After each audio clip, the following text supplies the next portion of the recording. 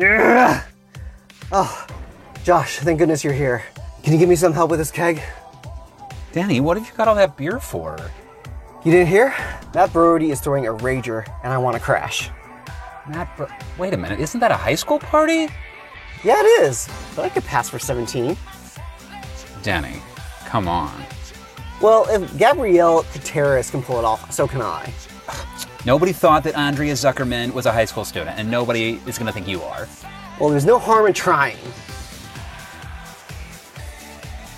Welcome to Hot Red Shorts, a gay watch of Baywatch. Two gay guys watching Baywatch one episode at a time, more or less at random. I am Josh. I'm Denny. And today we are going to cover Baywatch Season 3, Episode 6, Showdown at Malibu Beach High. Trashy episode, but in all the best ways. Absolutely. We covered the episode right before this one, almost a full year ago in our time, Denny. Peer Pressure. It was the second episode of the podcast. Not that we know what we're doing now, but we knew even less then. Do you remember anything about that episode? That was the one with our special guest star? Yes. Yes. And do you remember? Okay, great. Well, so then we see that episode sort of feeds right into this one in a lot of ways. And we'll get into how and why in a bit. I wonder, do we actually ever see, like, Summer in high school, do you think, throughout the series? For now, this episode aired October 19th, 1992, though Amazon says October 18th. So somewhere within that week, these syndicated shows, it's impossible to figure it out. And it doesn't really matter because October 1992, what was happening? Well, how old were you, Denny? I was close to turning 7 years old. So I'm assuming you remember even less than usual. Probably. All right. Well, I was 11. We were already in Hawaii at this time, and I was definitely watching Baywatch. I don't remember this episode, but this was part of my era, the second and third seasons especially. But in the rest of the country, we are in the waning days of the first George Bush presidency. Next month, November of 1992, he'll lose his run for re-election against Bill Clinton. I remember being very disappointed with this election because my parents were Republican, and I didn't know any better. Well, when Dukakis lost and I was in elementary school, I was also upset. Clinton ushered in a whole new era. That's why I played saxophone. You see, you have to blow into it, so you have to inhale with a saxophone or you die. That's how I learned to inhale, playing my saxophone. You blow out, and then you have to inhale. And while there wasn't really that much gay-related I could find in the news happening in October of 1992, AIDS was still raging across the country. Coming out was a huge ordeal, and it was very unsafe to do so. But this presidential election was actually the first that homosexuals had a real, not just stake in, but a voice in, because the religious right was obviously aligned very closely with Bush Sr., and that made it that much easier to go over to the Clinton side for us homos. But also he embraced the population and addressed issues about AIDS and homosexuality, etc. Now, Slick Willie would later insult us after he gets into office, putting things like "don't ask, don't tell" in place. That's the dumbest thing I ever heard of. But it was market improvement from before. That's fair. Improvements, incremental. Hey, as long as a win's a win, right? Yeah. In music, back in 1992, looking at Billboard, lucky for you, Denny, Mariah Carey is nowhere in sight. Thank God. Yes. I must have been listening to the radio a lot in middle school because I loved the entire chart. And we're not going to go into every single song. That'd be crazy. But the number one song was Boyz II Men with End of the Road from the Boomerang soundtrack. Do you not know it? I was not into music at this point in my life. That's understandable. I think I was probably listening to my Smurfs cassette tape. Possibly. Were you a Barney kid? He was real big at the time. I was not, actually. I feel like Barney came a little bit after I started growing out of that. Okay. So, well, I was probably watching Power Rangers. All right. Well, what about Sometimes Love Just Ain't Enough by Patti Smythe? Familiar with that song? No, sadly no. All right. Well, the number 3 spot was held by Madonna with Erotica. Okay. I like Madonna, but probably didn't like her back then. That's actually one of my least favorite songs from Madonna. But, especially for me, let's talk about me. Number 6 on the charts. It was... How do you talk to an angel? by The Heights. Do you recall that? I know that song. The reason you probably know that song is it ended up going to #1, but it was actually the theme song for a Fox series called The Heights, about the band The Heights that sang the song, How Do You Talk to an Angel? I know the song. I do not recall this show at all. It lasted 1 season, so there's no surprise you wouldn't remember it, especially being from so long ago. But maybe somewhere in the recesses of your brain, you might recall the star of that show. After it was canceled, he moved over to 90210, and he played another musician named Ray Pruitt this time, and he played Donna's abusive boyfriend. Oh. Yeah, he sucked, but he had a real pretty voice. Was this after David? This was sort of in the midst of David. Like after David, her and David got We're on and off. Yeah, exactly. Which kind of makes sense because he was not so cool at first, and then he got really hot, and then I think he became a drug addict for a little while. Well, he also became like a rapper, too. Warm up those voices. It's DJ time. Yo, West Beverly, my name is Dave, and I'ma give you all the songs that you crave. And all the babes are gonna be my slave. And all from a guy who don't even shave. Word. Well, in the 90s, if you were a white guy, you had to be around for at least a few months, so... Anyways, at the movies, the #1 film at the box office was the Steven Seagal action flick, Under Siege. I've never seen a Steven Seagal movie in my life. Neither have I. I love schlock. You know me. But action schlock just doesn't really appeal to me. And he's just gotten crazier as time has gone on, from what I know of him. Now that part's pretty interesting, but again, I'm not going to watch a movie for it. #2 was the historical drama, Last of the Mohicans. I know, I've heard of it, I've never seen it. For some reason, I don't know why, I wasn't connected to this at all, just cosmic synchronicity, but I actually saw a clip from the end of the movie just this past week. It looks really good. I mean, I know it's supposed to be a great film, but especially as much as I'm into cowboy stuff lately, I need to check it out. And interesting that you bring that up because our episode tonight is very Native American themed. Oh, you're absolutely right. Look at that. Things coming together. Serendipitous. Also debuting this week in theaters in 1992, the original Candyman. I definitely was not watching that. I don't even watch horror movies nowadays, as you know. Yeah, I wasn't into any of those movies. I was far more interested in everything else at the box office, chiefly movies like Captain Ron. All right, let's tie her off and kick back some cold ones, huh? Very, very small recollection of that movie. We will be watching that because that's the sort of trash I like. And Batman Returns. Oh, I like that movie. Yes, Michelle Pfeiffer. Best Catwoman ever. Oh, my Catwoman. Let's be real. Meow. Though, Danny, you might have been. You were 7, so my little brother is the same age as you. What about the Mighty Ducks? That was a huge film at the time. I didn't see it in the theaters, but I did see it at home and at camp a few times. Day camp. Yeah, that's a camp movie, all right. What'd you do, my Joe? Let's move over to TV. And we don't talk soap operas, though we had some fun soap opera conversation earlier, thanks to my mom's birthday.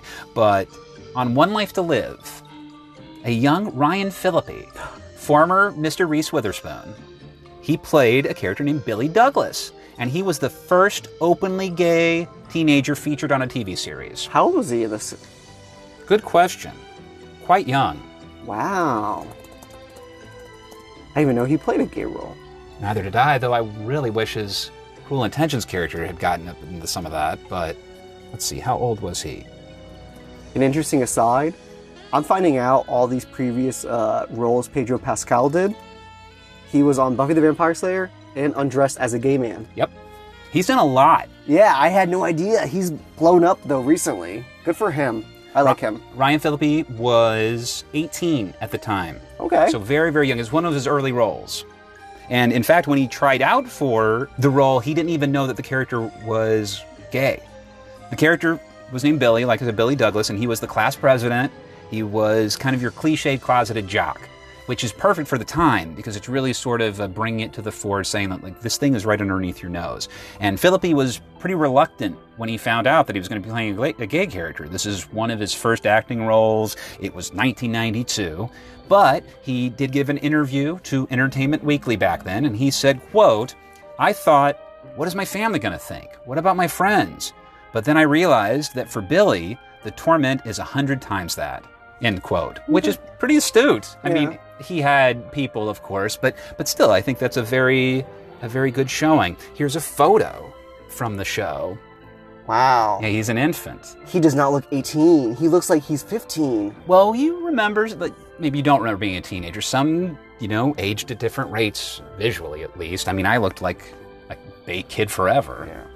What's, like, another aside, I wonder how old he was when he was in Cruel Intentions.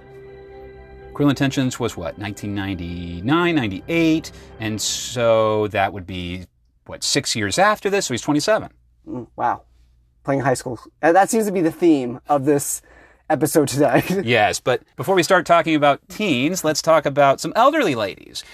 Golden Girls had ended the season before, so CBS took over, and they're now airing episodes of Golden Palace on Friday nights. Which only lasted a season, right? Yes, barely. And I've actually never seen any of it, except for the last episodes with Dorothy. And, I don't like it. I've only seen like 1 or 2 episodes of the Golden Palace. I don't like it at all. And unfortunately for the ladies, they were on Friday nights, which they were up against the primetime of TGIF. Oh, no. Yeah, and... Doomed to fail. Exactly. They probably were positioning it in that way. But TGIF, again, as we talk about frequently, they have a really strong lineup here.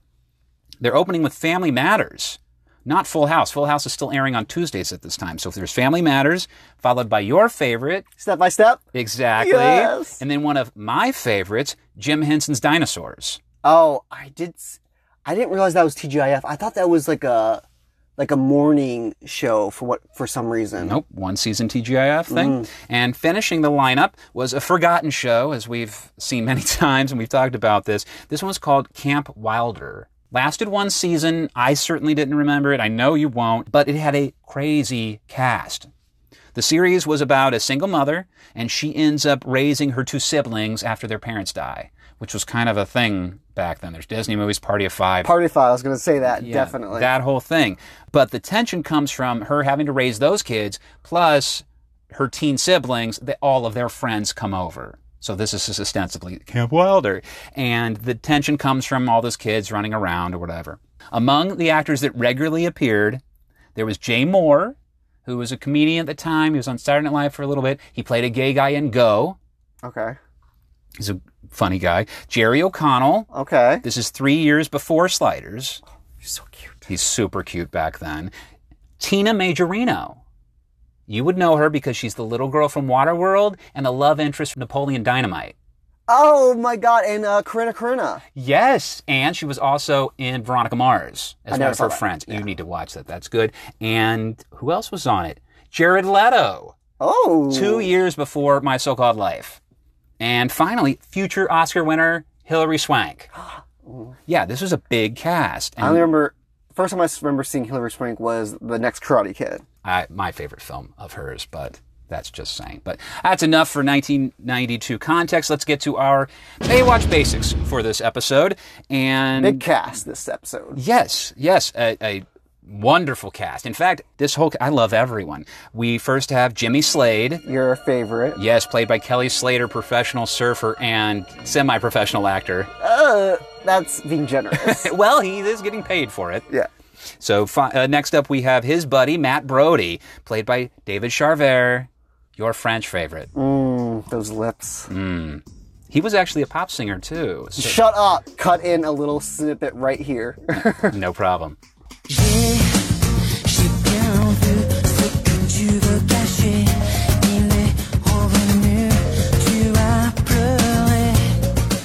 Next, we have the hero of the beach, Mitch Buchanan, David Hasselhoff himself, followed by Garner Ellerby, our favorite beach cop, Gregory Allen Williams.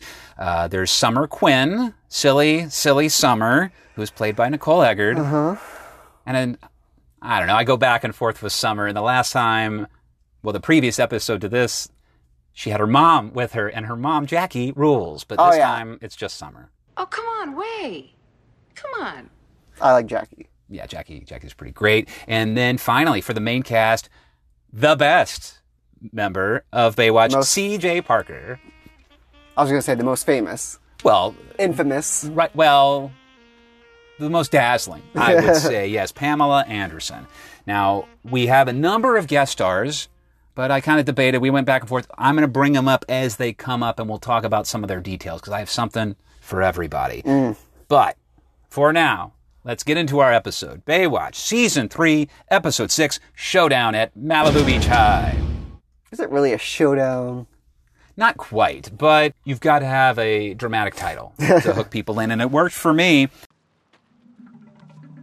But we open with primitive drums as a young Native American man climbs up a hill. And once he reaches the top, a hawk screams above him, and we'll see and hear this stock footage many times this episode. Damn it, this fucking hawk. Hey, at least it's a nice audio thing that we can use over and over. And then, not only is there a hawk, but there's also a deer. A deer with some giant, scary-looking antlers. But, like, this is such a cliche Native American trope, and it happens a lot in this episode. I feel like it's borderline offensive. Nowadays, yes, I would say this would very much cross over the line, like you say, into tokenism. There's no question, it's all cliches. But it's 1992, let's put on our rose-colored glasses, and let's think back to a easier time. And we will. But let's talk about what this young man is wearing. He is shirtless, but with a leather vest over top, which I gotta say, that can't be great in Southern California. Whatever. He's also got, as you say with these Native American cliches, he's got one of those bone chokers on, which always looks pretty cool, and very nice fitting jeans. A reminder that 1992 was before everyone was just covered in fabric. Baggy was not in style yet. No, we have some high waists, but at least we can make out what's underneath. And we'll find out later that this young man is Bear. Yes. He's communing with nature. He nuzzles this deer, this filthy, nasty, tick-ridden deer. He goes up and basically kisses it. Is Lyme disease big in California? I don't know, but I don't trust deer. I know it's big in New Jersey. If I see a deer, I'm assuming it's tick-ridden. It's probably got some disease with it. Now, Bear seems thoughtful, but happy, at least until he stops and stares at a giant sign of things to come, which are the Malibu Coast Condominiums. Encroaching on the land. Exactly. We don't know much other than he's not happy about it. But the sign promises custom floor plans, units available from 2,000 to 5,000 square feet, and you can move in by the fall. Did it say price? No prices were listed, but with a view like that, I'm assuming that it's up there. And plus, you're in Malibu. I was just wondering, curious about how it was like back in that time. We'll have to do some research for that. But real quick, Bear, his character's name is Bear Sutter, which you're naming the Native American character Bear. Whatever. Bear Sutter. He's played by an actor named Zahn McLaren. He's a long-time actor, been in a million things, often as the spiritual Native American guy. But hey, man, work is work. Yeah. But enough of this calm, placid nature scene. Dune buggy chase time. We slam to the beach, and we see Jimmy Slade and Matt. They're hot-dogging across the beach in these bitchin' dune buggies. They are apparently not supposed to be doing this, which I would imagine not. Yeah, they're quite dangerously racing around with these things. They're jumping over dunes. They almost crash into each other multiple times, and there's no way they're being cognizant of anyone else around them on the beach. So this scene confused me at first because I saw them doing it, but then we find out later they're being chased by Garner on his four-wheeler and Mitch in a truck. In a truck. Mm-hmm. And I was like, is this like so early in the season before Matt became a lifeguard? But no, he's a lifeguard at this point. And he knows what he's doing is wrong. And Slade and Matt are able to evade Mitch and Garner, but mainly due to Garner's unfortunate luck. Which is the second time actually probably the third time we've seen him faceplant in the sand. Garner's on his four-wheeler, exposed to the elements, and he is trailing behind Mitch in his pickup, which is continually throwing dirt, mud, sand, water into his face. And at one point, due to the lack of visibility, he slams into this pole, this log that's just in the middle of the beach, and flies forward. Yes, face first, into the sand, and he's nearly crushed by his four-wheeler. So I know we've been keeping track of like how many towers explode, which unfortunately has not happened that many times. We thought it was going to be a lot more. We need to keep in track of how many times Garner faceplants in sand. It's a poor man, but it also explains his later decisions. The Dune Buggy boys, they make their getaway, and we fade to Baywatch headquarters. Not just headquarters, the best part of headquarters. The showers. Yes, and somehow between the beach and the showers, which has got to be some considerable distance, Garner has stayed completely covered in sand. He is undressed, showering, but there's still sand all over his face and chest. How the hell did that happen? I don't know.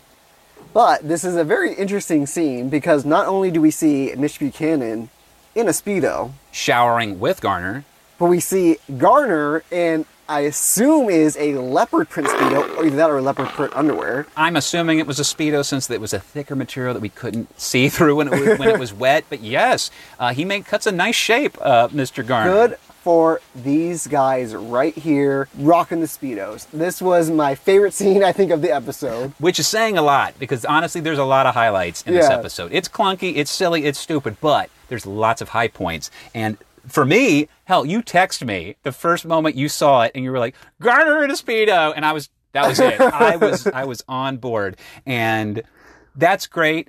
I'm excited, but Garner is not. Pissed off. He's livid. That's it, the final straw. And unfortunately for him, his best friend is Mitch, who has no compassion in this scene, is only interested in needling. Well, you know, you see your face plant in the sand, you gotta rib them.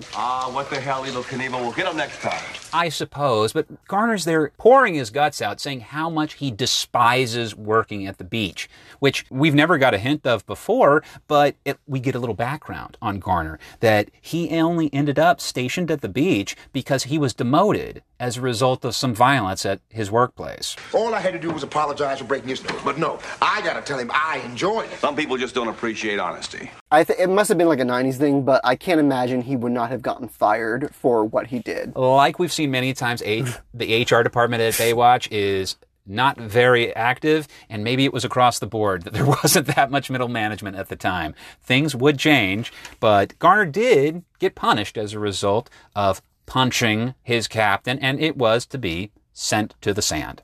Beach cop. Yep. And he's decided enough is enough. Not just does he have to deal with the sand and the water and the people and Mitch at all times. He's over it. He's ready to go back to the office. And he's decided he's going to swallow his pride. Mitch, it's time. A little background of why he punched his boss was, I guess, he was working case and his boss took credit for it or something. It was a little muddy for me, but that's the long and short of it. And I don't know whether by taking credit for Garner's work that this guy didn't get the promotion to be his boss, which led to this, and they don't clear that up. But yes, Garner was at least justified in being livid that somebody took his hard work and assumed full credit. Garner, he laughs like a madman. On his way out. Yep, because he's over it and he's just he's out of it. Nice working with you. Yes, he's done. This is his breaking point, and good for him. As he exits, he nearly runs into a very hot, unnamed lifeguard. He's been out in the sun too long. This was going to be my stud watch if we didn't see someone hotter later in the episode. Well, it's a good thing this guy wasn't your stud watch, Denny, because in the previous episode, Peer Pressure, he was our stud watch. Oh, shut up. And I'm almost 100% certain that this guy is Brad. All you think about is Brad. Who is portrayed by an actor named Chris Fiore. He's actually a not regular cast member, but an unlisted cast member. And he appears in 96 episodes of the series. Half of those as Brad, half of them as a guy named Chris. So we'll need to keep our eye out for him because he cuts a really nice shape. We're going to have to do a Chris watch or a Brad watch. Chris or Brad, who is he today? Now we move from the excitement, the titillation of the men's locker room to the far more boring girls' locker room. Yeah, where CJ's cleavage threatens to take over everything. Summer is busy whining to CJ about the upcoming first day of school. She doesn't have anything to wear. I think I need a new outfit. Won't you help me pick it out, please? How terrible. She's begging CJ to go shopping with her to help her pick out something. Which, based on what CJ's wearing here, I don't know if that's the best choice, Summer. Summer, she's wearing cut-off jean shorts and a sleeveless button-down that is tied up sort of under her boobs, exposing her stomach. It's kind of cute or whatever. Meanwhile, CJ, she's wearing what looks to be a jumper.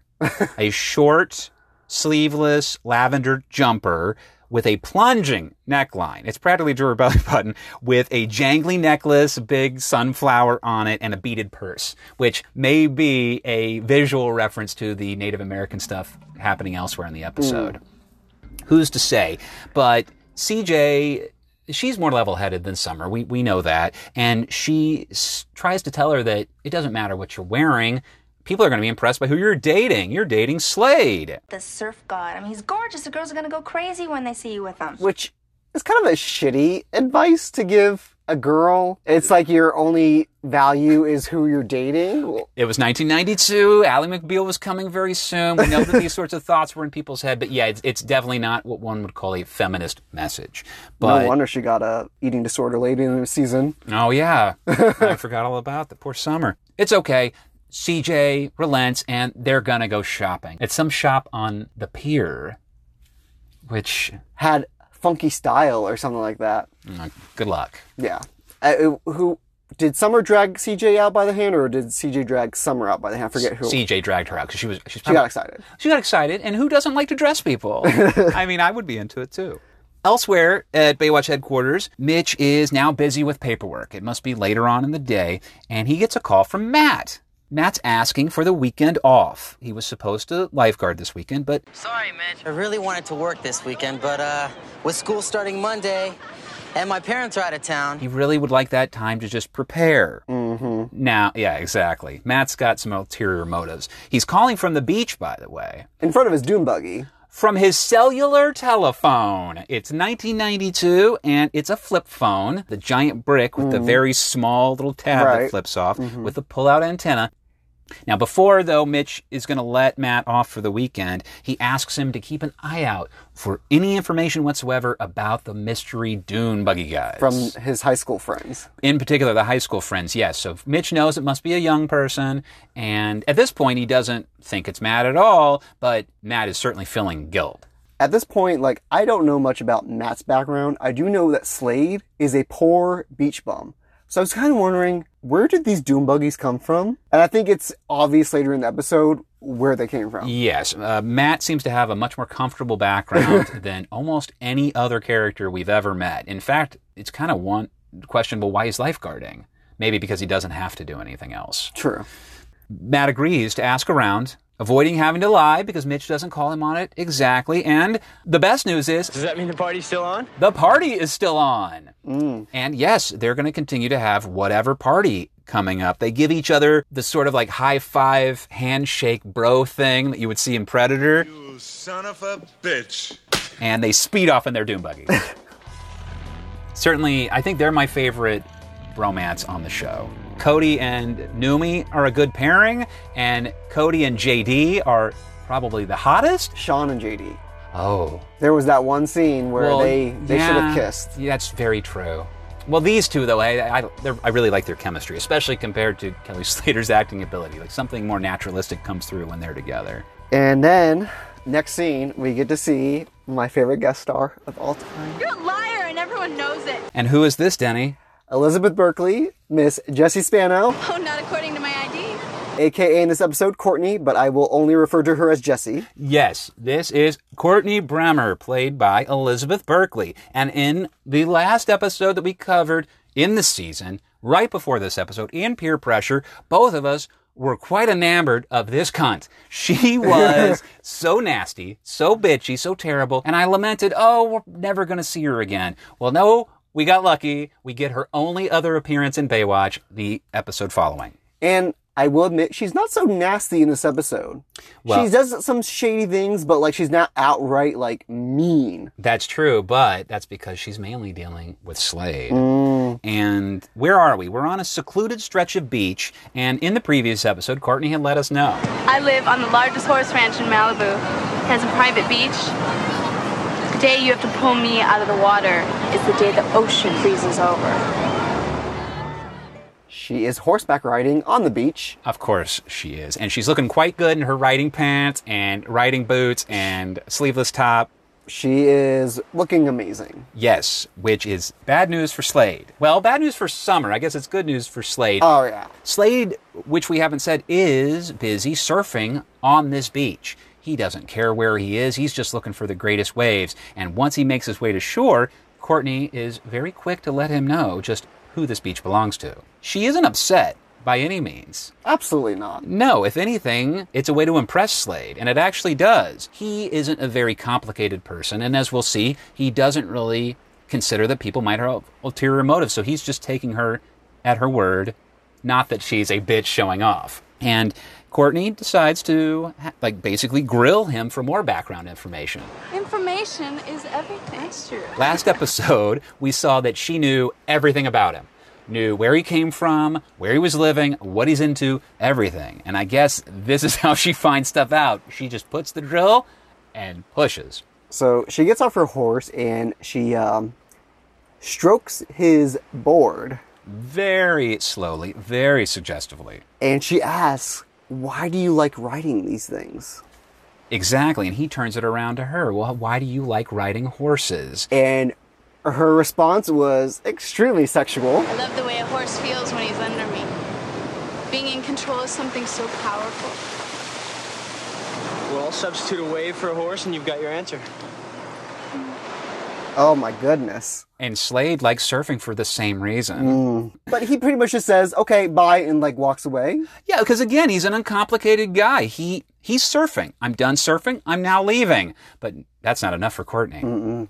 She's quick to catch him and to keep talking more and more about his surfing and starts pulling out of him what would it take for you to be able to make this a career? And Slade shares with us as usual, he's got no money. Well, Courtney certainly got deep pockets, and she also has a connection to the whole world. Her mother is a talent agent. And not only that, but she wants to follow in her footsteps. Yeah, which sort of intimates that they have a complicated, messy relationship, Courtney and her mother. And in particular, she's looking to one-up her. Mm-hmm. She mentions that she's never sponsored or never managed a athlete. That's not the word that she uses. She's never handled an athlete. I want to do something my mother has never done before. Cue me in my jerking handoff motion. Well, I mean, I'd love to handle Slade myself, so the offer of help is well received. Slade is very open to this. Somebody's going to help me get a sponsor, get paid for it, etc., etc. What's bad here? I'd be down. And, I mean, hell, it's a great offer. And oftentimes, if things seem too good to be true, they are, but we don't get an answer right now. Just the two of them sharing knowing smiles as we smash cut to Malibu Beach High, and it's the first day of school and our first montage. As we get into this montage, Denny, I'm confused. The whole reason that I'm using the German DVDs as a source for our episodes of Baywatch is because I'm sort of a freak about fidelity. I want this to be as authentic an experience as possible. And admittedly, the Baywatch remastered episodes are beautiful. They look immeasurably better than these. However, they do crop out an awful lot by ones on Hulu? Ones on Hulu or Amazon. Okay. They're widescreen. The show was not shot in widescreen. They make some weird editing choices. And the thing that bothers me the most, and this is from a kid growing up with MTV, trying to watch those shows now, all of the music replacements. Drives me nuts. I want to know what it was when it was on. Give it to me. And I was told that the German DVDs were the place to go. Well, this montage features a song I had never heard before. Did it sound familiar to you at all? Not really. Well, so I had to do a little research to figure out what it was. I used Shazam to figure out what it was, and the song is Your Touch by a woman named Kimbra Westervelt. And I was like, I've never heard of that either. And as I look deeper, it seems like the song was made for the Night at the Roxbury soundtrack. Of that movie. Which is great, but it came out in 1998, 6 years after this episode. Right. So I'm going to have to do some more annoying research to figure out precisely what's going on, but I am disappointed. Yeah. Hoodwinked. Looks like I'll have to be investing in some German Blu-rays now. But let's go back to Malibu Beach High and our in-process montage. We get Short one. It's just a little short montage. It is, but they pack a shit ton in there. Now, let's first talk, though, since it's first day of school, let's talk about first day fashions.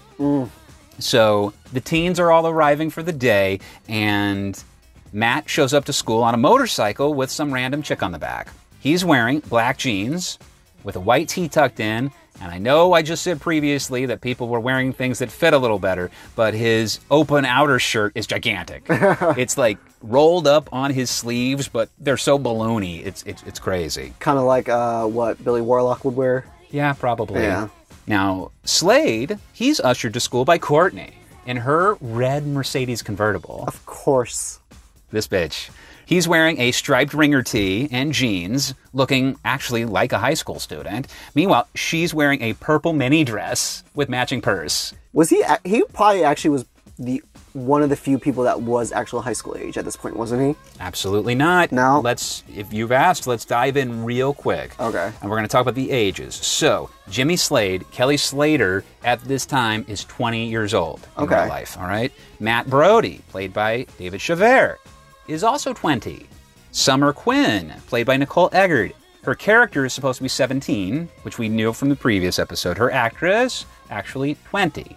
Okay. And, for reasons that we'll find out, C.J. Parker, played by Pamela Anderson. I have no idea how old the character is, but I'm assuming younger, because Pamela Anderson at this time was 25. So all the kids are 20 at this point, okay. Yeah, it's sort of it's a little bit of a 90210 thing going on. And in what must be a really bad idea if you're trying to get attention for yourself, Summer's been driven to school by CJ. And nobody's going to notice you when CJ's around, Summer. Come on. I don't know. Based on what she's wearing, I think she's going to get a lot of looks. Well, first, CJ, she's driving a gigantic red GMC pickup truck with all the gear on it. She looks like the coolest chick around. Summer, though, she's wearing black shorts. I assume they're maybe bicycle shorts or something. In a later episode, it looked like there was a kind of like a wrap, so maybe they're like, a skort? Skort. Yeah. Even worse. Well, what about the top? The top, okay, the top is, okay. I don't know what's going on. Is she going to like a belly dancing place or something? It's a glorified bra. Yeah, basically. It's a black bikini style top with these sort of stars embroidered on them. Yeah, like the beadwork a little bit. Yeah, and then ringing the bottom, right above her belly, are all these like beaded tassels that would just be bouncing around all day. She looks, I don't know what the hell's going on. And with when Summer. you see her from the back, it has a bra clasp. Yeah. So she's wearing a glorified bra to school on the first day. Madonna had an outsized influence on youth culture for a very long time, and I can see maybe that being part of that whole sort of like, let's mix nightwear with everyday wear sort of thing, but it does not work on Summer. I can understand a girl trying to do that. I cannot fathom a school that would allow her to wear that. This is Malibu Beach High, Denny, and they have surfing as a class, so this is a different environment than we grew up in. I'm still not buying it, but sure, let's go with it. Now, throughout the montage, we get lots of shots of random teenagers and people that aren't teenagers but playing teenagers, including the huffing hunk that we'll meet later. We'll talk about him when we get to him. And he's pretty. He's gorgeous. And in this montage, he's not doing anything but posing up against some lockers like he's ready for a magazine shoot. It was great.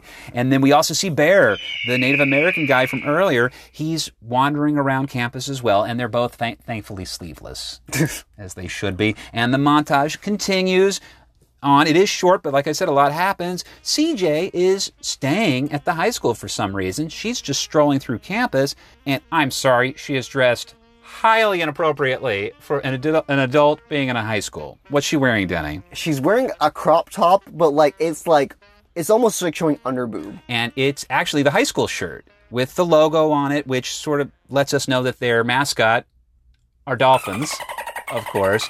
And yes, the way that she's cut it off, if she had, let's say, human-sized breasts instead of Pamela Anderson's beautiful bosom, it might fit a little less easier. But this, no, those boys are keeping the shirt high. And she does look good. She does. And we find out why she's at the high school later. Right. The montage is ending, but we see that Matt, he's already a very popular guy. He's handing out flyers to this party that he's having, the one that he's ditching his job for. Printed flyers for a high school party? California is a whole different world. The only thing I could think of was the scene from 10 Things I Hate About You, where they throw the flyers down the stairs and everyone's grabbing them. Yes. In the air. Yeah. This is quite a number of years before that. Matt and Summer are together as the montage ends officially, and they meet up with Bear.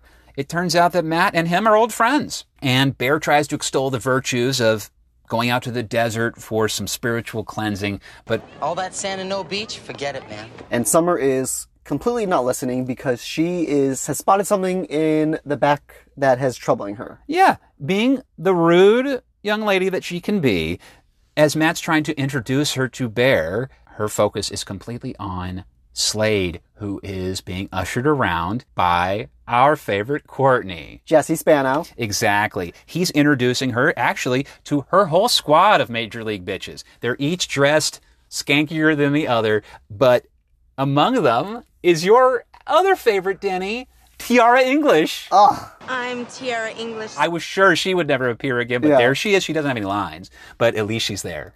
but I can give Summer a pass for being kind of rude because at this point I think her and Slade are dating. Summer thinks they are dating. CJ thinks they are dating. Matt thinks at least they're involved.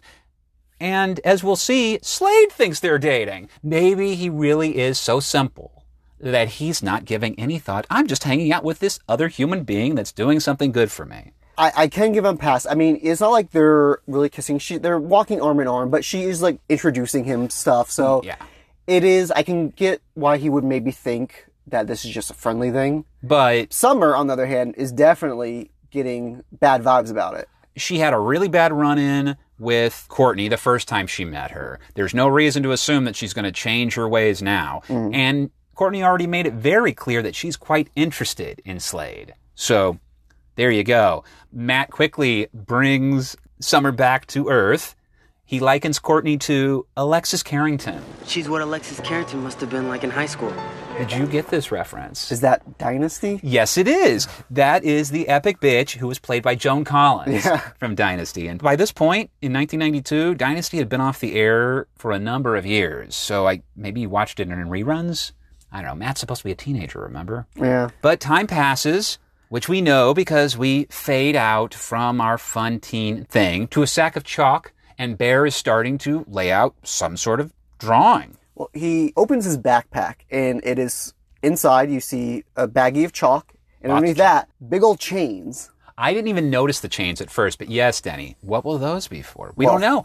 And we don't even know what he's drawing. He just starts drawing right on the entrance of the school. Exactly. The giant sign for Malibu Beach High, that main breezeway, he knows what he's doing. And what could he be drawing? We don't know because we have to go to commercial. Meet the babes of Bayside High. There's Zach. He's popular with pretty girls, principals, and parents. And there's A.C. Slater. He's strong. It's not good to be afraid of your girlfriend. A real macho man. Make a date with the babes of Bayside High. Catch the next Saved by the Bell. Weekdays at 4 on WGN. Now, before we get back to the show, Denny, a little behind-the-scenes stuff. What am I wearing? Bayside Tigers? Oh my god, I didn't even notice. Tigers! Tigers! Tigers! We're the Bayside Tigers and we're on the prowl. When we come to your school, we will make you howl. Hear the Bayside Tigers growl. Every episode we record, I make sure to wear my own pair of hot red shorts. Yes, but today, in honor of our Jesse Spano, our favorite guest star, yes, I am wearing my Bayside Tiger shirt, as a festive person should. Bear is well into his drawing at this time, and it seems to be a sun, or maybe the inside of a citrus fruit? I have in my notes. It's like a sunburst, but like in the very center is like an orange slice. Yeah, exactly. Which maybe that means something. We don't know. But that's the bell. We gotta go. It's the first day. We can't be late for class. First period. Exactly. And we actually don't have a class right now. We're headed to orientation for new students. Which is weird that its orientation is only in one classroom, like not an auditorium. Maybe it's a very small class of new students. Whatever. It's Baywatch. Everything is weird. What else is weird? Kids can bring surfboards to class. Summer is trailing behind a guy just walking in with a surfboard. They have surf class at Malibu High, so... Which the principal lets us know as he introduces everything. But first...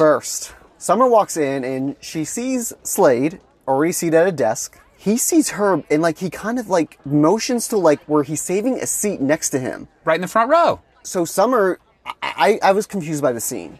Because it looks like he's saying, no, the seat's taken, you can't sit next to me. No. But she walks by, but then he gets up and then sits next to her. The look on his face and his hand gesture just did not match what he was trying to convey.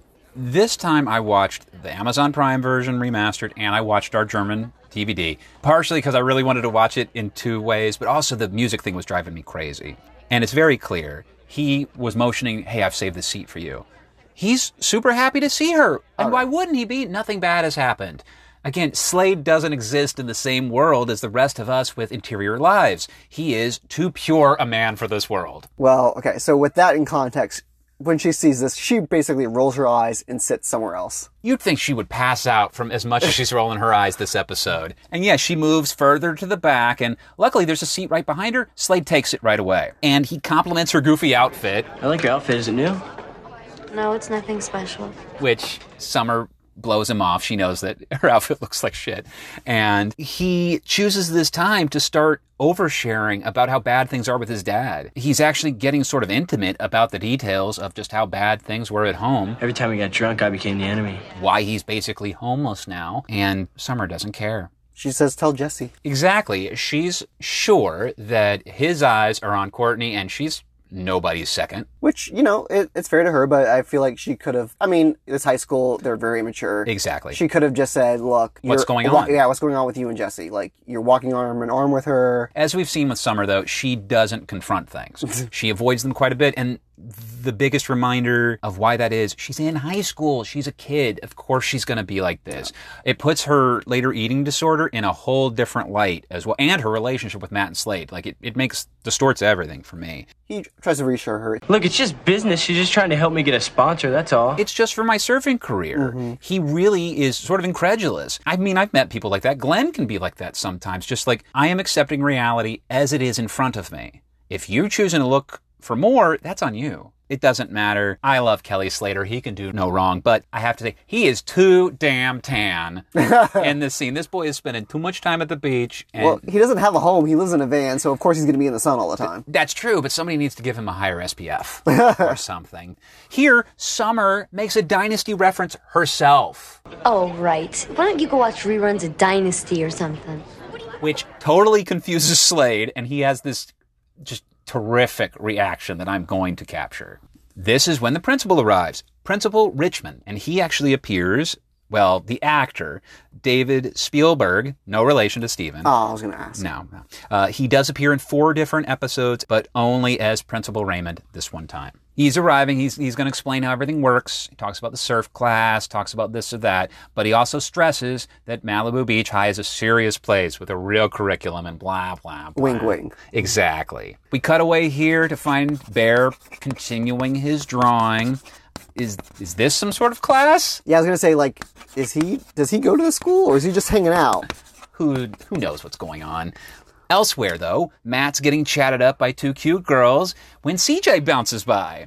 Literally bounces by, palming a volleyball. And of course he chases after, as any red-blooded heterosexual man would. Hell, I'd probably follow her. He invites her to his rager on Saturday. And this is where I have written, what the hell are their ages supposed to be? Yeah, he is clearly flirting with her. Yes, and they have chemistry. Yeah, and she's being coy, but she's like, I have to work, I can't do it. And we also find out, I guess the school has some budget cuts, and so... Yes, she's going to be a temporary coach, which I can only imagine what the boys' locker room must be if CJ is in attendance. Gracious. Yes.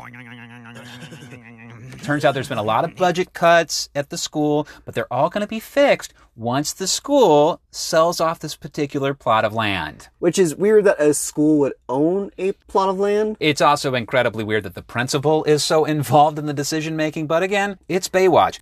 Matt and CJ, they have an awful lot of chemistry. Why? I mean, I know why. Tell me why. Well, I mean, they're both fucking hot.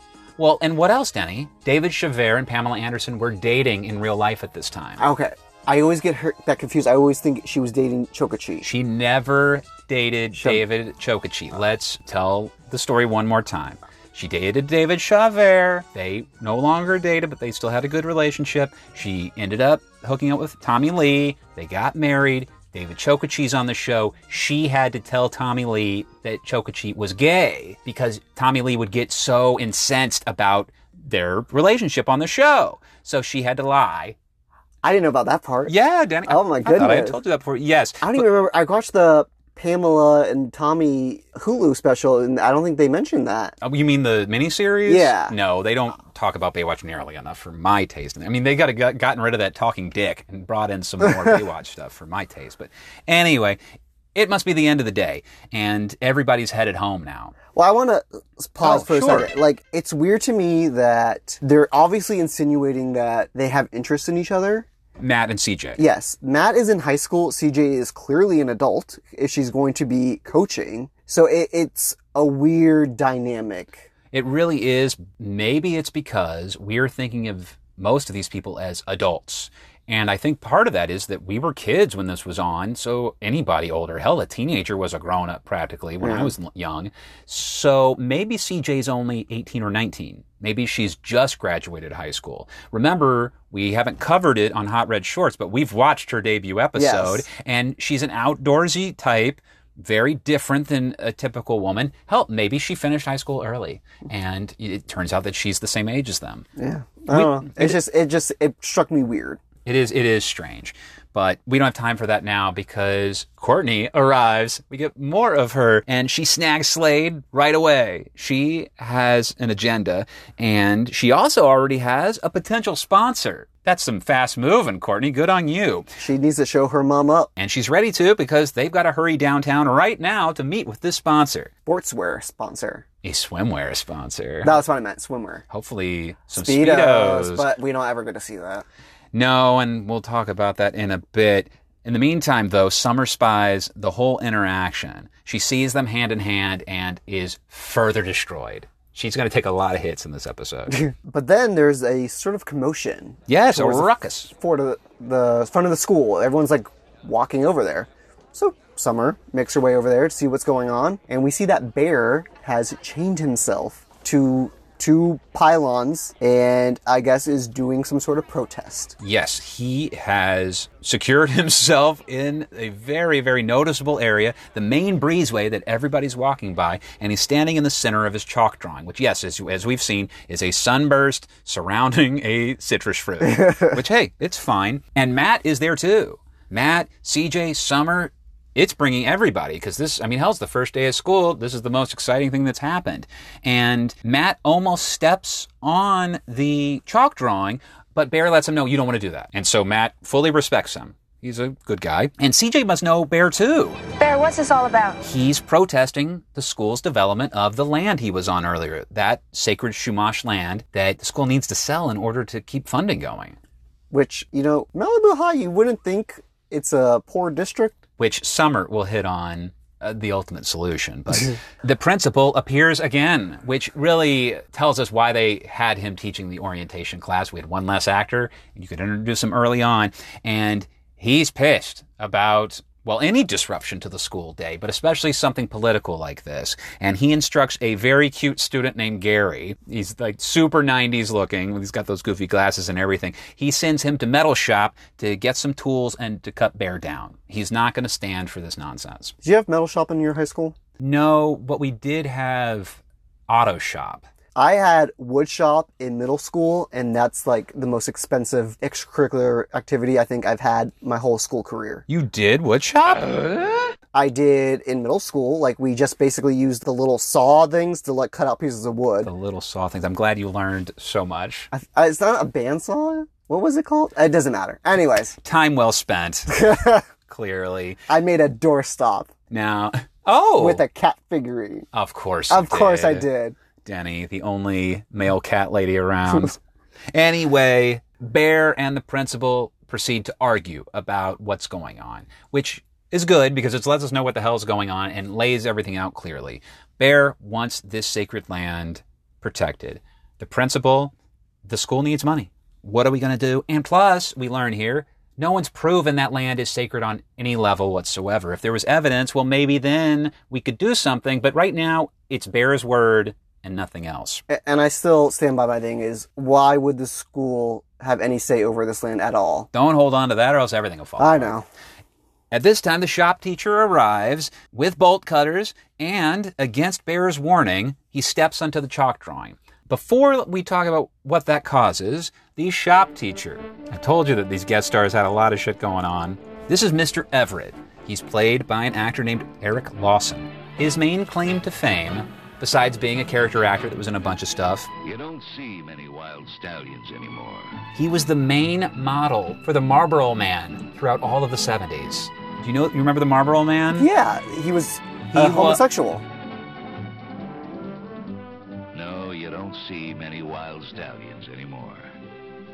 And even if he did run off 3 of your best mares, he's one of the last of a wild and very singular breed. No, he's one of the main models. But I'm just saying, you remember the Marlboro Man imagery and everything, sexy cowboy smoking.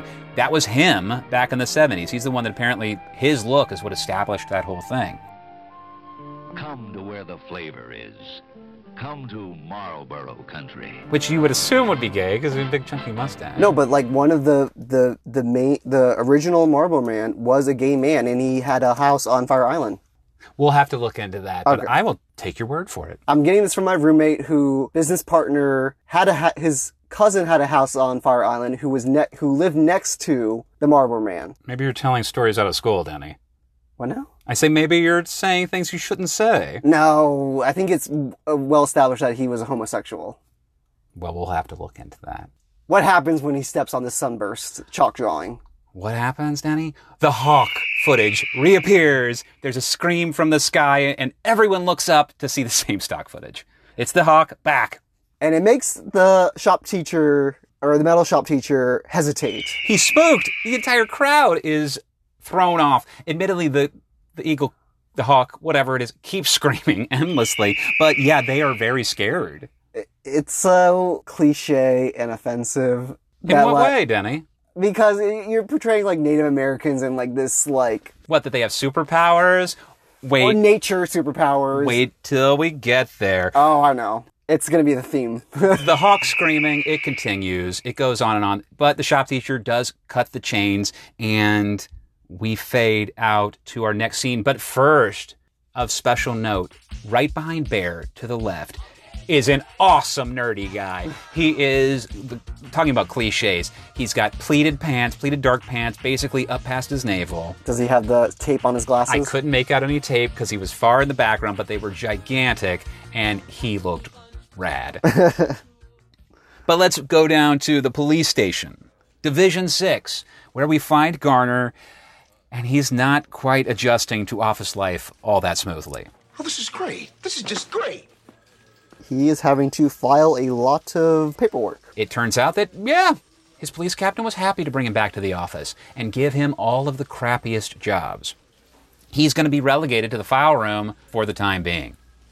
And by the way, as pissed as he might be, as frustrated as he might be, he looks really good in his cliched cop outfit. He's got dark pants, crisp white button down, tucked in, one of those cool beige shoulder holsters, unstrapped for some reason, like he's able to grab his gun at any moment, and a fun paisley tie. I miss the blue navy shorts and the white polo, though. Well, we won't have to miss them long, thank goodness. More files just keep coming in as he's going, and he's just getting more dejected. It was a very different world before computers made everything even more complicated, but one case in particular seems to catch his interest, so he's used to a casual sort of work style. He sits in a chair, starts to read his folder, and puts his feet up on the desk, which happens to be at the worst possible time because who comes in? The captain. Taking a breather? Yes, the captain, who clearly hates Garner's guts. He makes no secret of it. Well, Garner did punch him. Garner didn't just punch him. So yeah, we talked about the violence before. Yes, this man stole credit from Garner's work. However... You know that since you broke my nose, I snore so loud my wife has to sleep in another room. I think I'd be pretty pissed too. And the captain shuts down any suggestion whatsoever of moving beyond the file room. Even when Garner brings up, hey, this case isn't solved yet. I know what we can do about it. No. He's more than willing to let crime run rampant to screw over Garner. What? You want to hit me? Go ahead. See where it lands you this time. I don't want to see your face again until every one of these is filed away. And this naked aggression between these two adult men, it's electric. Like, they really do feel like they hate each other. Oh, yeah, and, like, the captain even, like, at the end, like, says, I was so happy when you crawled in on your hands and knees begging me for this job back. I'm thrilled you came crawling back on your hands and knees. That's where you belong. More HR inappropriate activity, but Garner is able to restrain himself. For now. Now, we're going to leave this workplace tension to dive into some more uncomfortable family tension as a sexy Corvette Stingray convertible tears into a beachside parking lot. It's got a custom plate. Did you decipher it? I did not.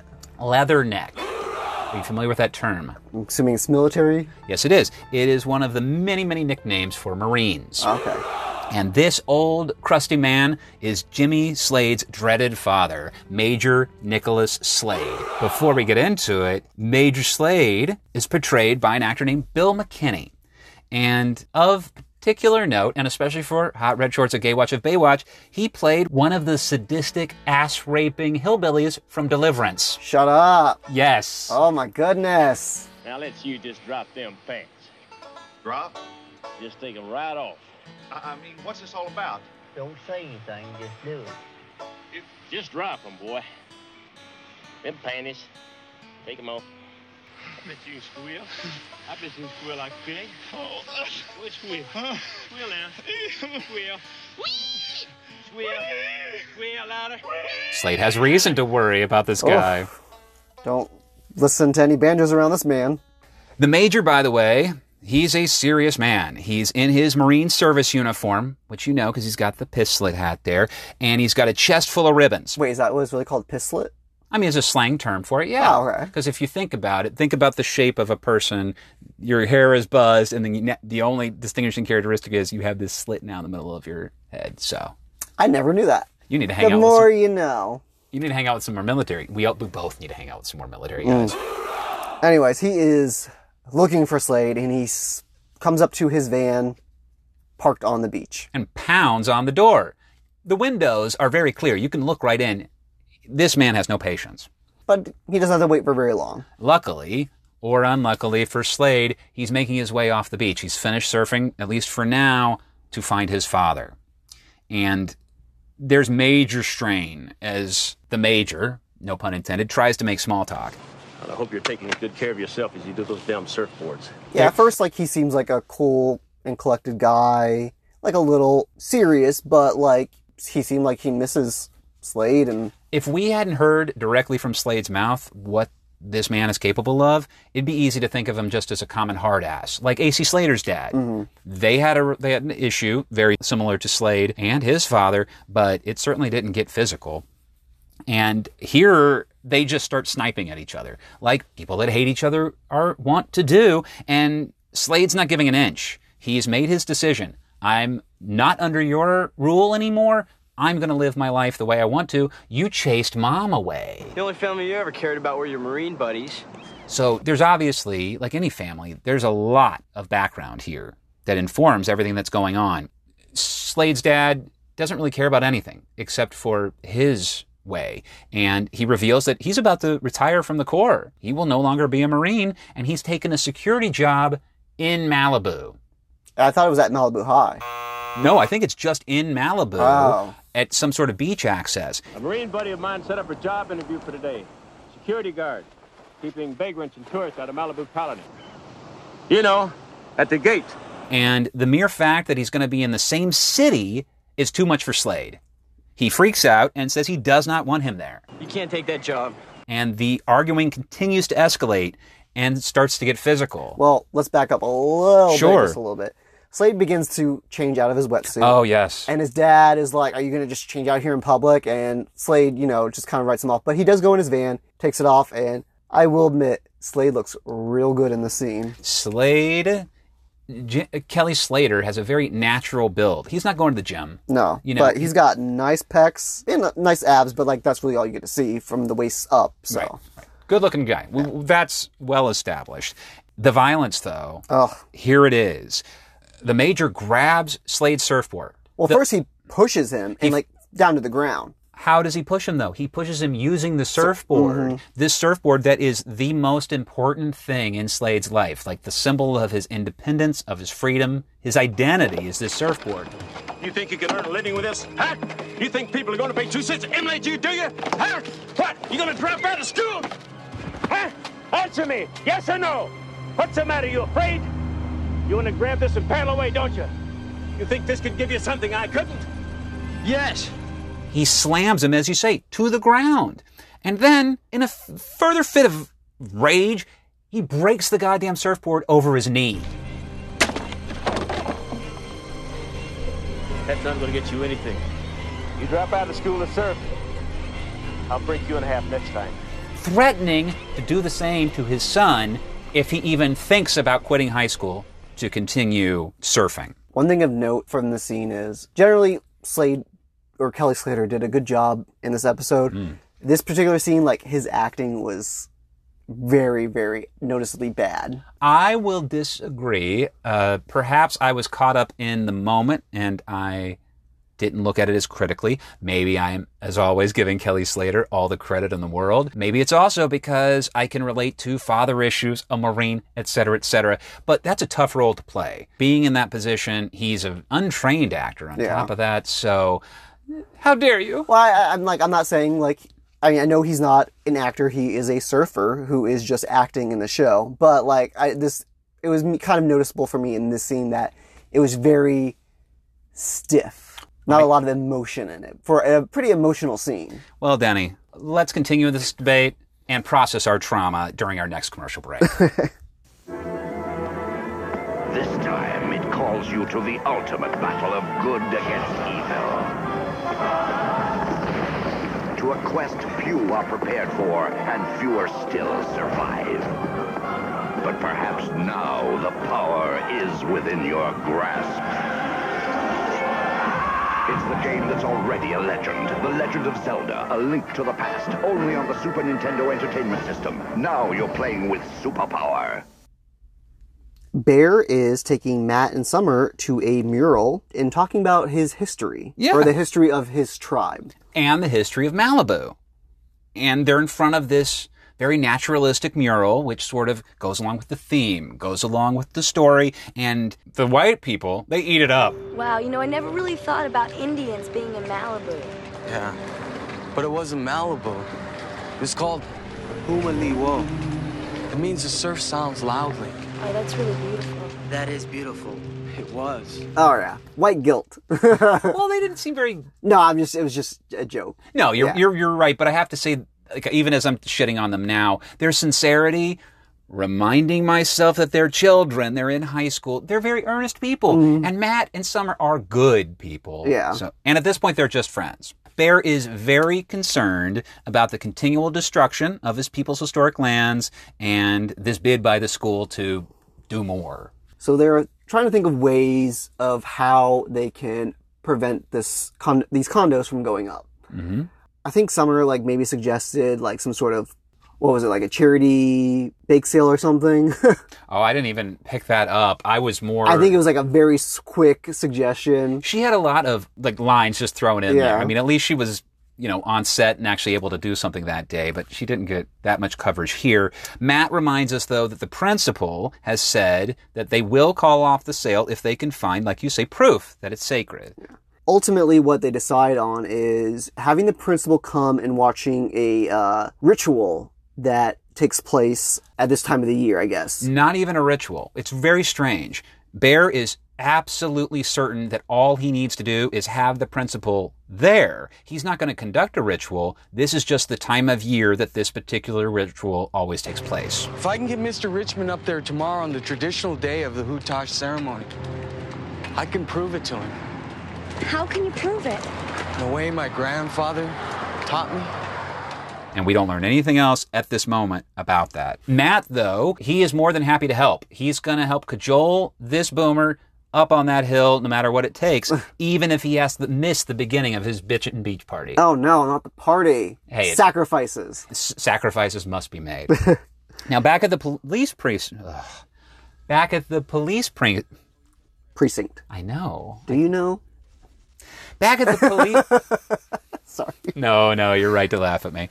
Back at the police precinct, Garner is on his hands and knees filing even more paperwork. But he's done. He's finally filed all his paperwork. But who shows up? A bitch. The bitch named Mitch. Oh, no. Oh, another police officer with a lesbian haircut comes walking in with another cart full of files. You're absolutely right. You can't be serious. Oh. But right behind him is Mitch, who is being a bitch himself. He is here ostensibly to take Garner to lunch, but what he's really doing is just twisting the knife of how shitty it is to work in an office versus the beach. Also, he does miss Garner. That's understandable, but he could be a little less of a jerk about it. Clearly, Garner is not in a good mood, not in a good place, and Mitch is piling on. Well, we have to understand, Mitch is omniscient.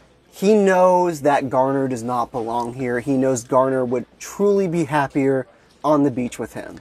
While that may be true, I always am annoyed by trickster gods, and I would rather him just be straightforward.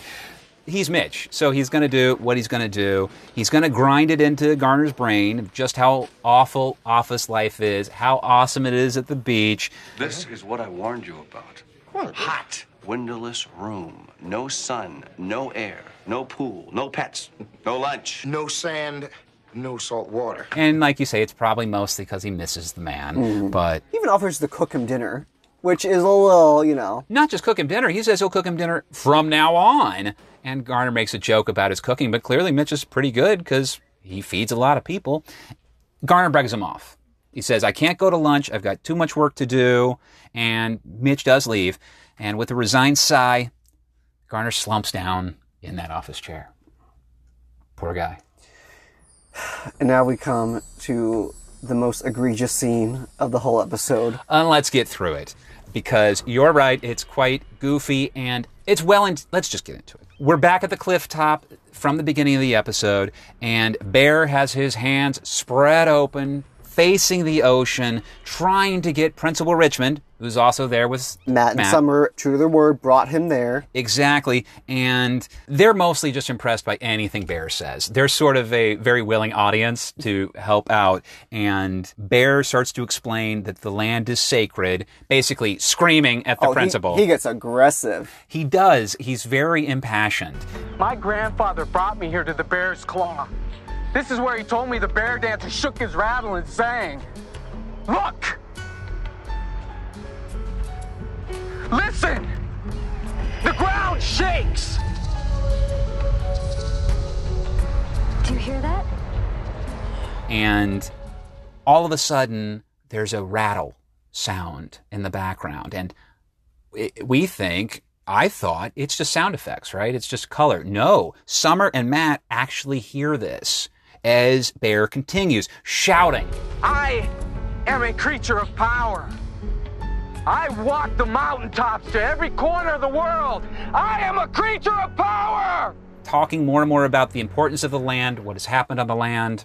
This was like pre-Charlie Sheen, I've got tiger blood in me speech. I just have a different constitution, I have a different brain, I have a different heart, I have a different, I got tiger blood, man. It had a very similar tone, I will say. It was a little less crazed, if only because it was founded in some sort of culture, but it was bizarre. And Principal Richmond, he's rather unmoved by all of this. I mean, he's the principal of a high school in Southern California, so he's probably used to self-righteous kids screaming in his face about all kinds of things. And he basically was like, look, without evidence that this is sacred land, there's nothing I can do. Like, it's probably not even his fully decision. It's like a whole board thing. He admits that he's going to have to argue to the board one way or the other. But he also admits he would be happy to. He doesn't want to hurt anyone or to destroy anything important just for the sake of money. But there is no evidence. So then what happens next? What do we hear? Just in time, our favorite sound, that hawk is above yet again with the same stock footage. And then who also reappears? That deer from before. And it doesn't just wander into frame. He's pretty far away. But Denny, he fades into view.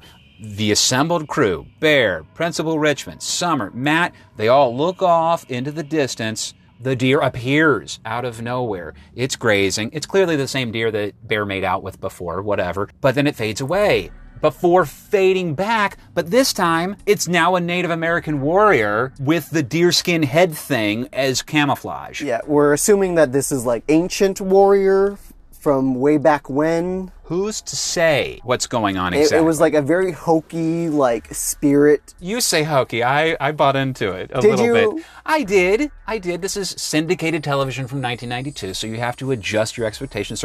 Don't get me wrong. It was hokey. But in the moment, I was sort of transported as well, because this strange magical stuff that's going on, the white people are completely confused because they see it. They see what's happening. And this warrior, before he disappears again, fires an arrow off into the underbrush. The white people are amazed. Bear is completely amused. Like, he, is not surprised at all that this is happening. Which leads me to my assumption. Did you three set this up? You saw that too? Bear Man, what was that? What was what? I think Bear drugged these people on the drive over. He snuck a little, I don't know, peyote, ayahuasca, some acid, mushroom tea. I don't know, because the four of them are sharing a hallucination.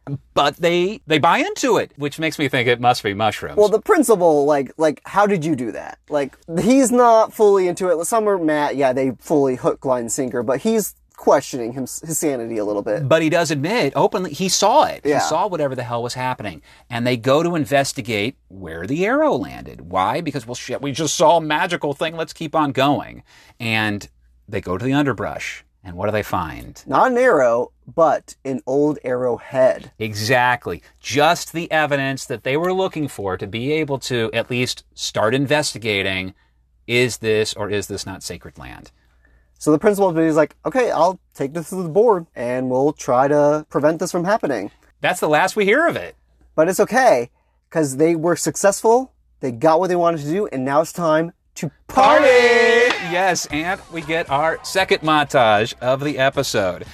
This high school party, I've said before, and it's no secret, I wasn't exactly a cool guy in high school. I only went to a few parties. Certainly no high school parties that had a DJ, pool access, also on the beach. So this is, I think, where I realized that Mr. Matt Brody is pretty affluent. Yeah, he's cut from a different cloth than most of the other characters, because this is his party. We have to assume this is his family's house.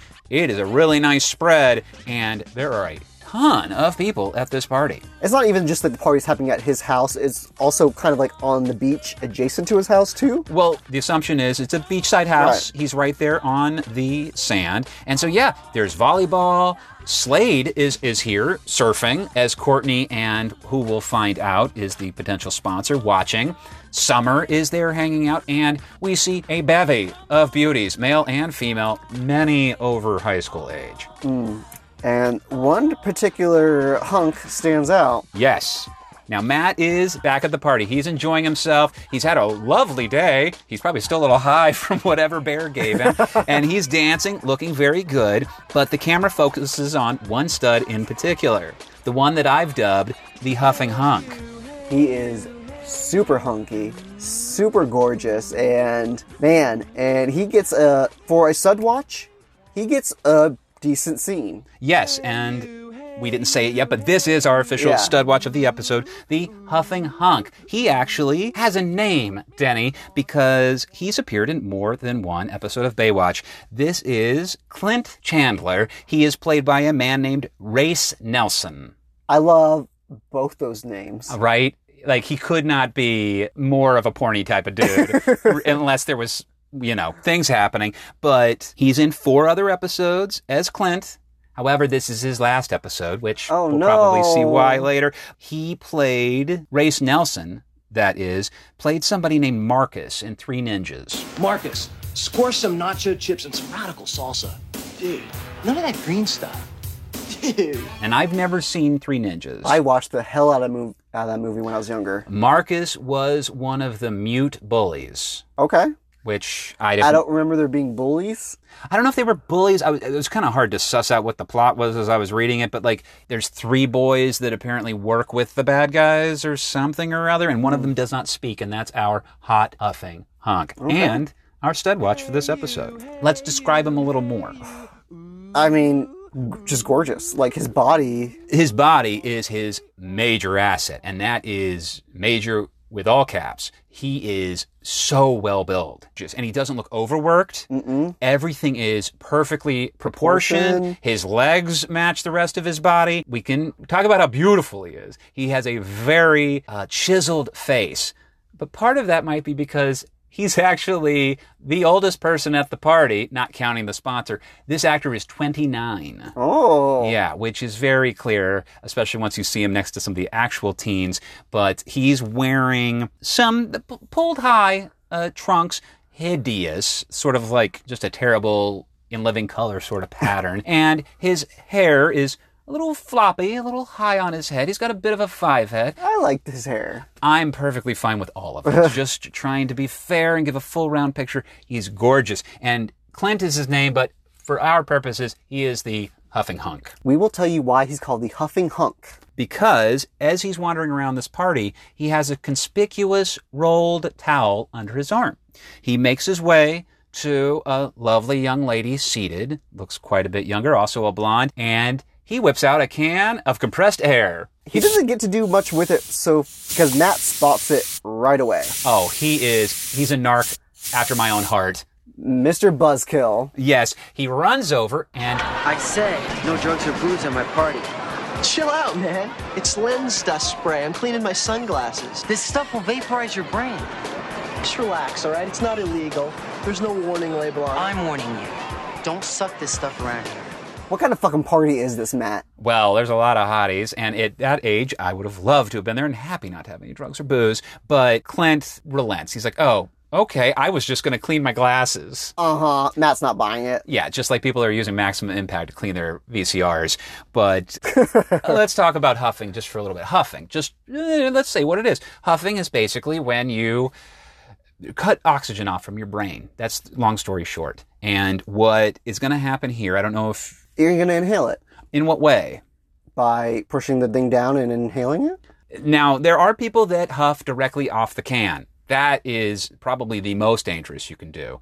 There's other huffing that you do, including with things like Maximum Impact, where you spray it into a cloth and then you huff the cloth. So my assumption is that's why he has the towel there as well. And I will say, I did date a guy once who was a Marine, and so he was not allowed to do drugs because they do drug testing. But huffing certainly doesn't pop up on any sort of test. Tip for the kids, inhalants stay in your system less than any other drug. Just so you know. Tip for kids, don't do drugs. Anyway, Matt is the ultimate buzzkill. He shuts it down. And like we said, the huffing hunk, okay, it's your party, whatever. Matt gets pulled away right away by a very pretty girl. So I want to backtrack a little bit. I want to talk about my experience with canned air. Oh, I'm so sorry. When I was young and dumb, me and my friends, we would get high. And what we would do is, so there's this thing where if you turn the canned air upside down and you spray it, it's like super cold. Yes. And we would like burn ourselves a little bit with it. We were just young and dumb. Yes, and full of all sorts of things. Yes. But, we've all been there. I've huffed, not like everybody else was, mainly because I was a big pussy and terrified. But better safe than sorry, ultimately. And Matt's honestly on that side. He's a lifeguard, for Christ's sake, so he probably has safety drilled into his head all the time. And it really isn't that safe. Not to be a buzzkill myself, but it's not. Yeah. This huffer, though, he doesn't give a shit. He's just like, okay, whatever, dude. With the full intention, he's going to do what he feels like doing. So he takes the can, takes the towel, and takes the girl, and they decide they're going to get in the pool. I mean, I guess he thinks that huffing will turn her on or something, because quite frankly, he doesn't need any extra help. But we'll have to figure out exactly why you might want to huff while in the water during our next commercial break. Hi, KB. Who are your friends? My dog Donut, my buddy Marty. Hey, Kitty, what's up? My classmate Ocean. Oh, yeah, there's Kelly. She's okay. Hi, I'm Kai. Who are not your friends? Well, there's these two guys at school, Jesse and Jeff. Jeff does drugs, and he tries to get us to do it, too. Jesse thinks he's cool because he hangs out with Jeff. Hey, guys, want to have some fun? No, thanks, man. Yeah, get a life, guys. The party continues. This is a rager, as we said, and Matt's girl from before, the one from the motorcycle, she begs him to speak a little French, which he does, but it's so low and muttery, I couldn't even hear it. Je voulais savoir si c'était possible peut-être ce soir on peut être ensemble.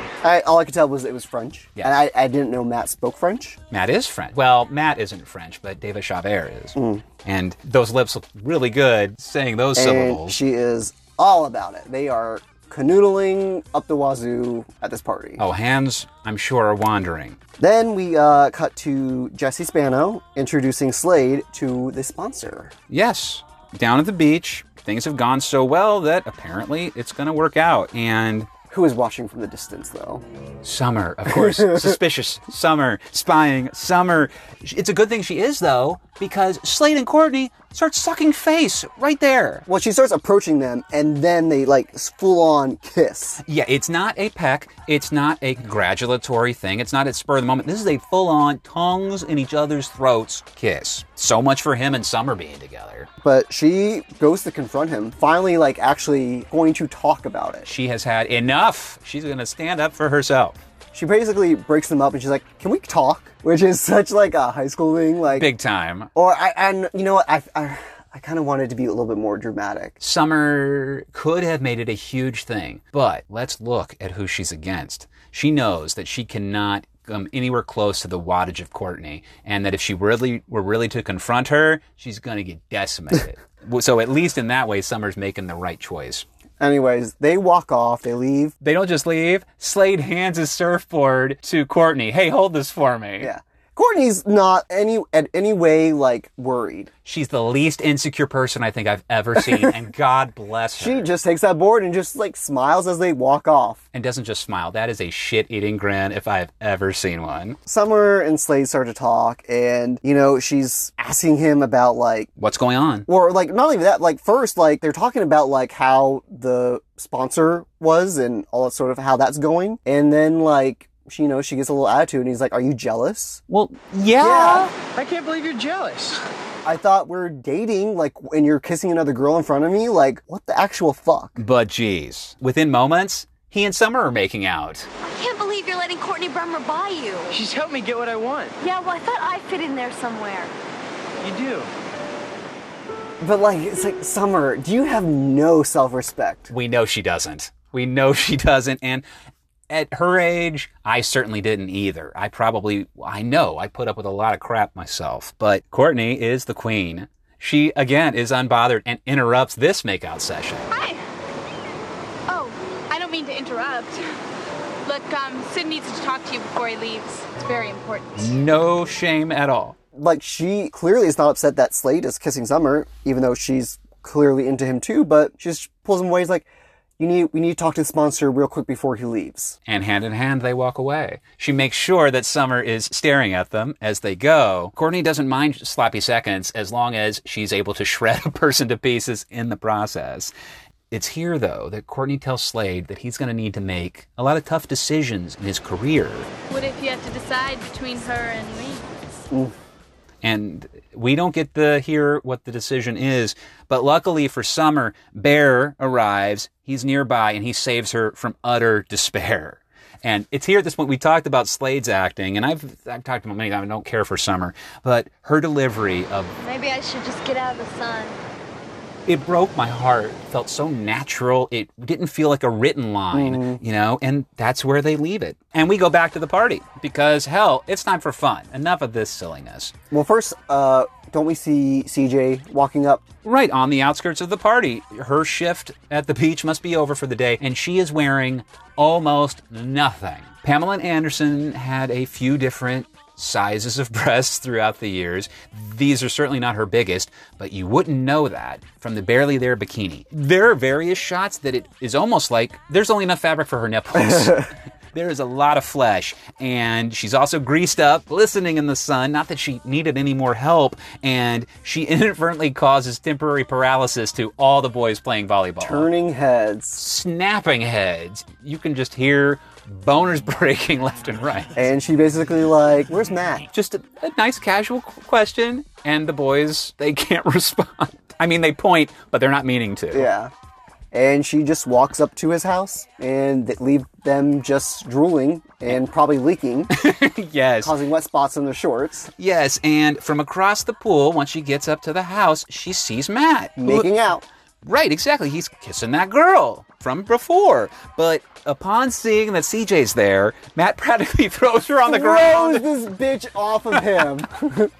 Her name is Kim, by the way, but who cares? She can't hold a candle to CJ. He jumps up and he's like, oh, CJ.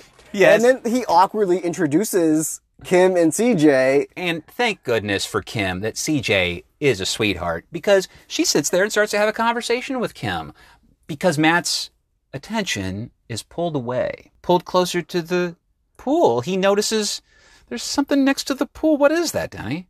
The can of compressed air. Compressed air. Exactly. But where's the huffing hunk? Where's the chick he was with? They are face down at the bottom of the pool. Fully sunk to the bottom, which might say something about that man's lack of body fat. But Matt and CJ are both trained lifeguards, so they both dive to the rescue. And at this point, like, how the hell does that bikini stay on? I have no idea, but after being pulled out of the pool... Well, hold on. We also hear Summer tell Bear to call 911. What I found interesting about this rescue, and I don't mean to sound sexist. Go right ahead. But Matt gets the girl, and CJ gets the guy. And it's odd. I mean, I know, like, you know, they do rescues for, like, anyone, but, like, you would think the guy would be the bigger person and maybe the stronger of the two should get him out of the water. He clearly weighs a hell of a lot more than this very small girl. And CJ, for as amazing as she is, there's no way she has the upper body strength that Matt does. But, Danny, I think this goes back to your original theory. Yes, and this is definitely proof of this. Mm-hmm. Denny originally posited very long ago, I don't even know if we had started recording yet, there are no homosexual, meaning male on male or female on female, mouth-to-mouth scenes. I think there's one, and it's super... I think it happens, but it's so super rare. What is this? I forget which episode. I think it happened once, and I think we commented on it. I can't remember which one, though.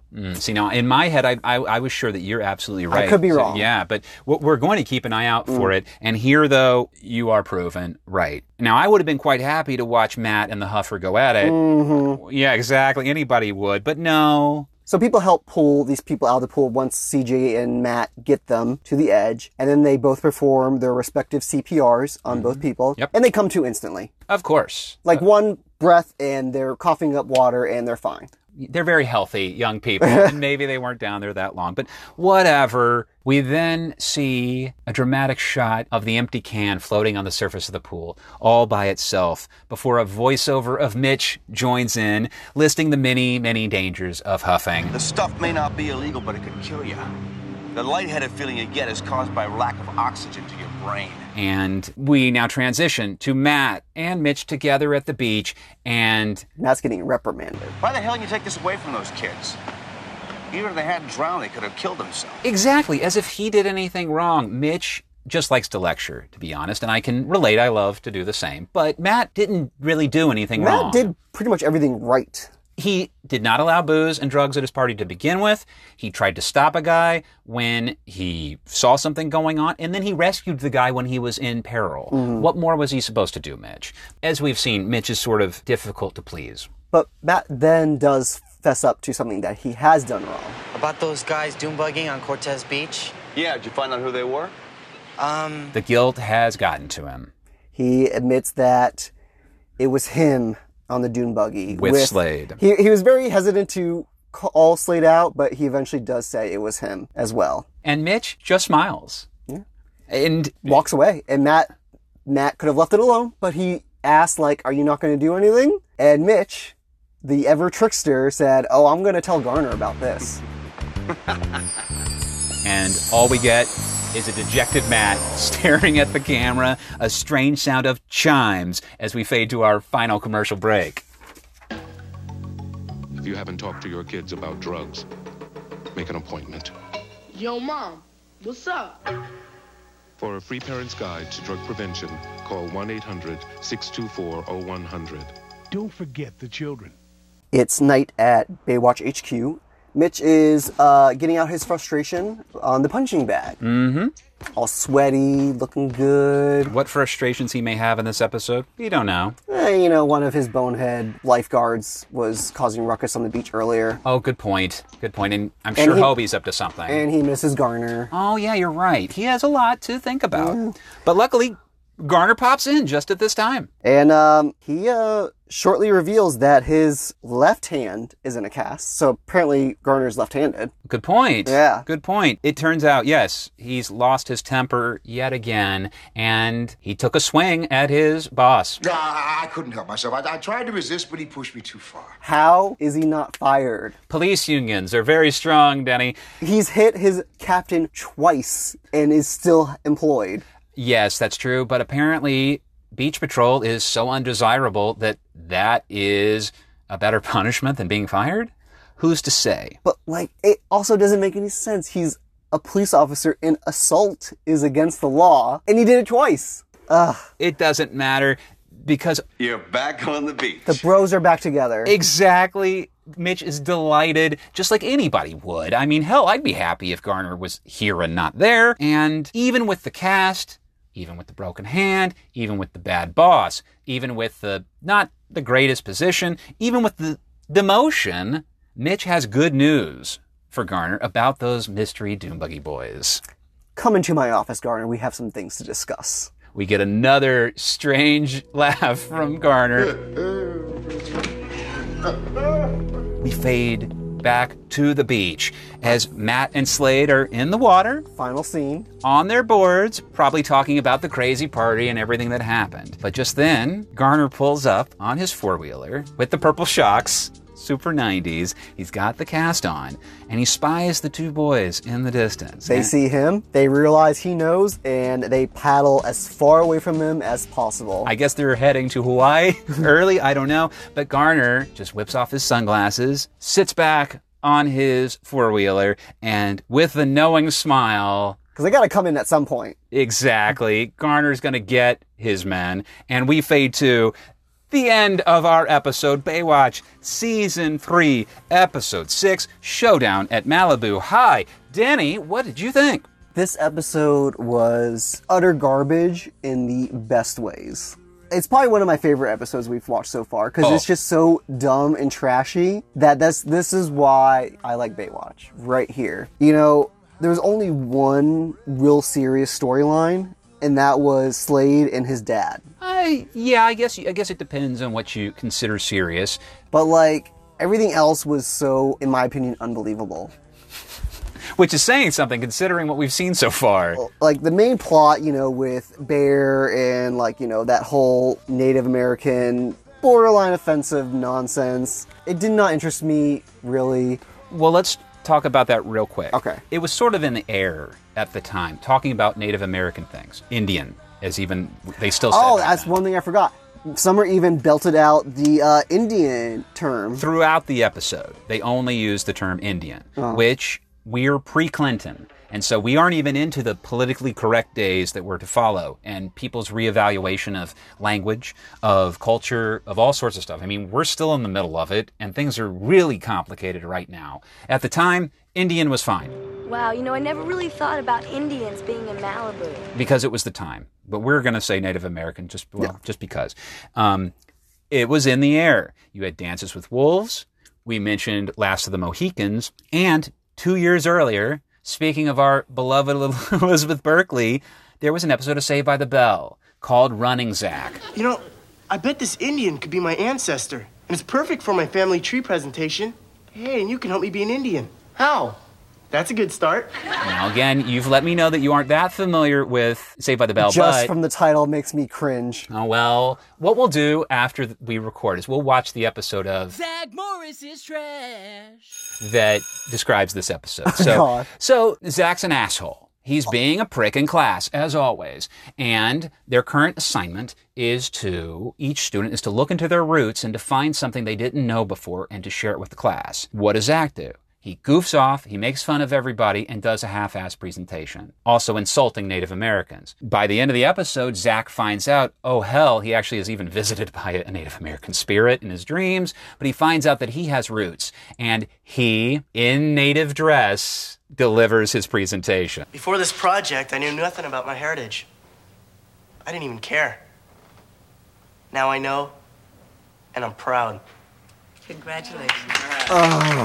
Yeah, so there was an earnestness of the time that isn't really around right now, a sincerity that we laugh at now. But to be honest, I think that we've lost something by not being able to accept some of the hokey bits, to be able to address these things on sort of more of a surface level so it's more palatable. Yeah, it was hokey. It was tokenism. It was not great.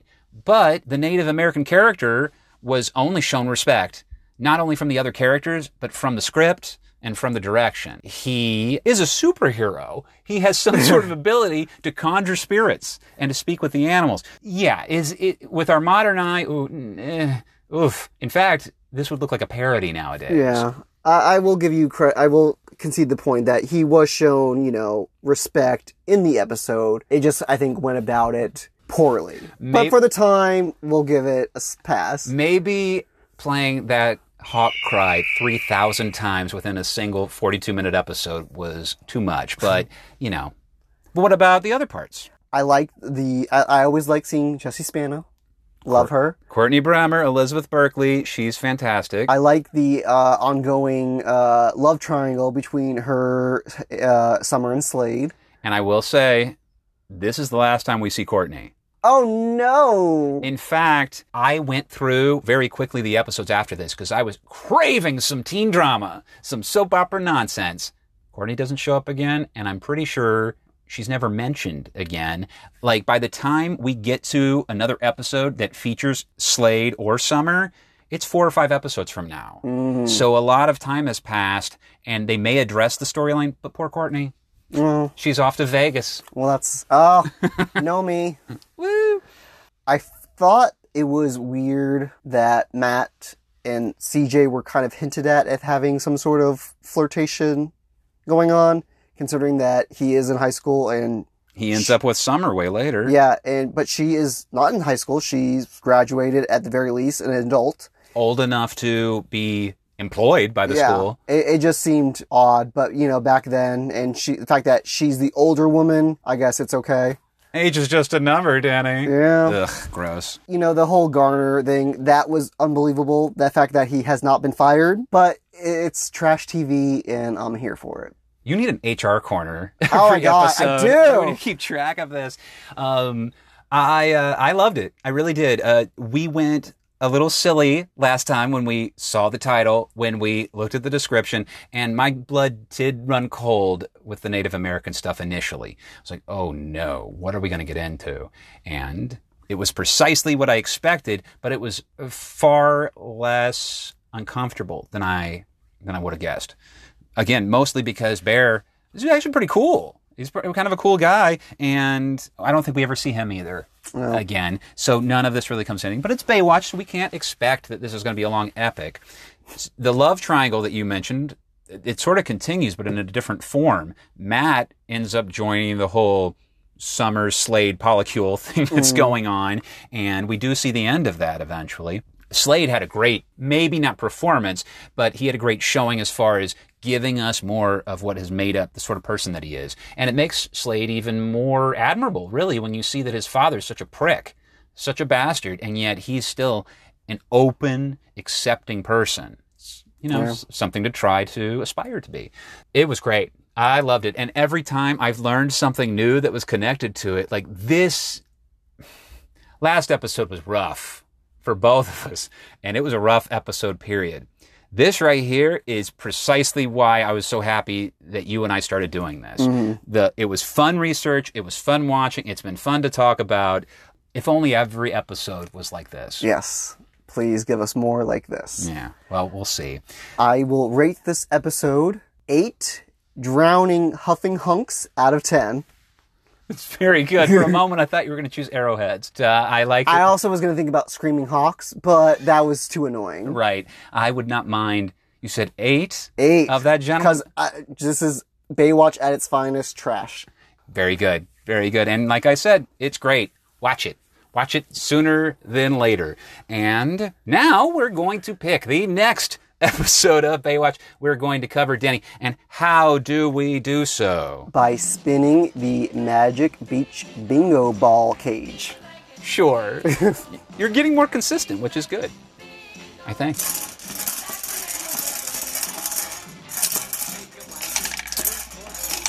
All right, we have Season 6, Episode 18. Baywatch, Season 6, Episode 18, Lost and Found. Ooh. Mitch and Caroline help to reunite a Vietnamese refugee with her American GI father.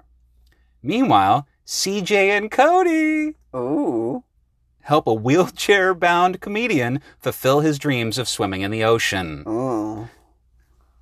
Yes, it is potentially fraught with some of the same cultural insensitivities that we worried about in this episode, but also, well, we'll have to encounter that when we encounter it. But for now, you've been listening to Hot Red Shorts, a gay watch of Baywatch. You can follow us on Facebook, Instagram, or Twitter at Hot Red Shorts, and please do.